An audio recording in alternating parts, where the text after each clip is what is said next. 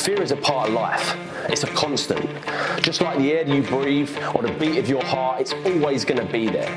Like a big shadow following you around every time you want to try something new. Start a new job, meet new people, it's going to be there, whispering in your ear, lying to you about what might happen if you do this new thing. The question is, are you going to let it control you, or are you going to control it? If you don't keep fear in check, it will consume you. It will slowly but surely start breaking you down piece by piece, stripping away everything that's good inside you. All the imagination, all the adventure, spontaneity, all the stuff that was inside you as a kid will be buried in the shadow of fear. Don't let it. Face your fear. Whatever it is that you want to do right now in your life, but you've been sitting on the fence waiting, doubting yourself because you are letting fear control you, just do it.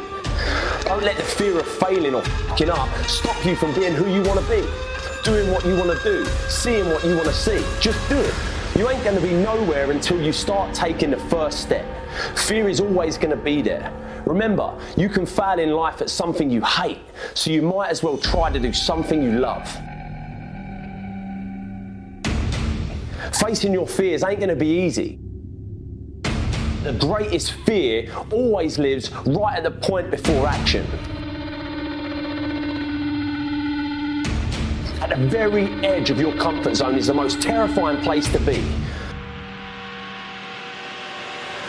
So it's insane that most people fear that first step so much that they stay in the place where fear actually exists the most.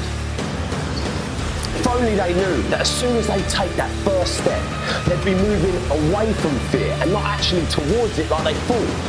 Champions are made in these moments. Give yourself the power, and the more you face your fears, the more powerful you become. The more times you challenge yourself, the more times you venture into the unknown, the more times you push through the fear, the stronger you become, and the more fear starts fearing you. You're a force to be reckoned with. How are you going to let fear control your life? You're stronger than that. You've got everything you need inside you to achieve anything. And you're going to let fear dictate what you do? You face your fears, you become the person you want to be. You run from your fears, you ain't living. You're alive, but you ain't living. You start facing this.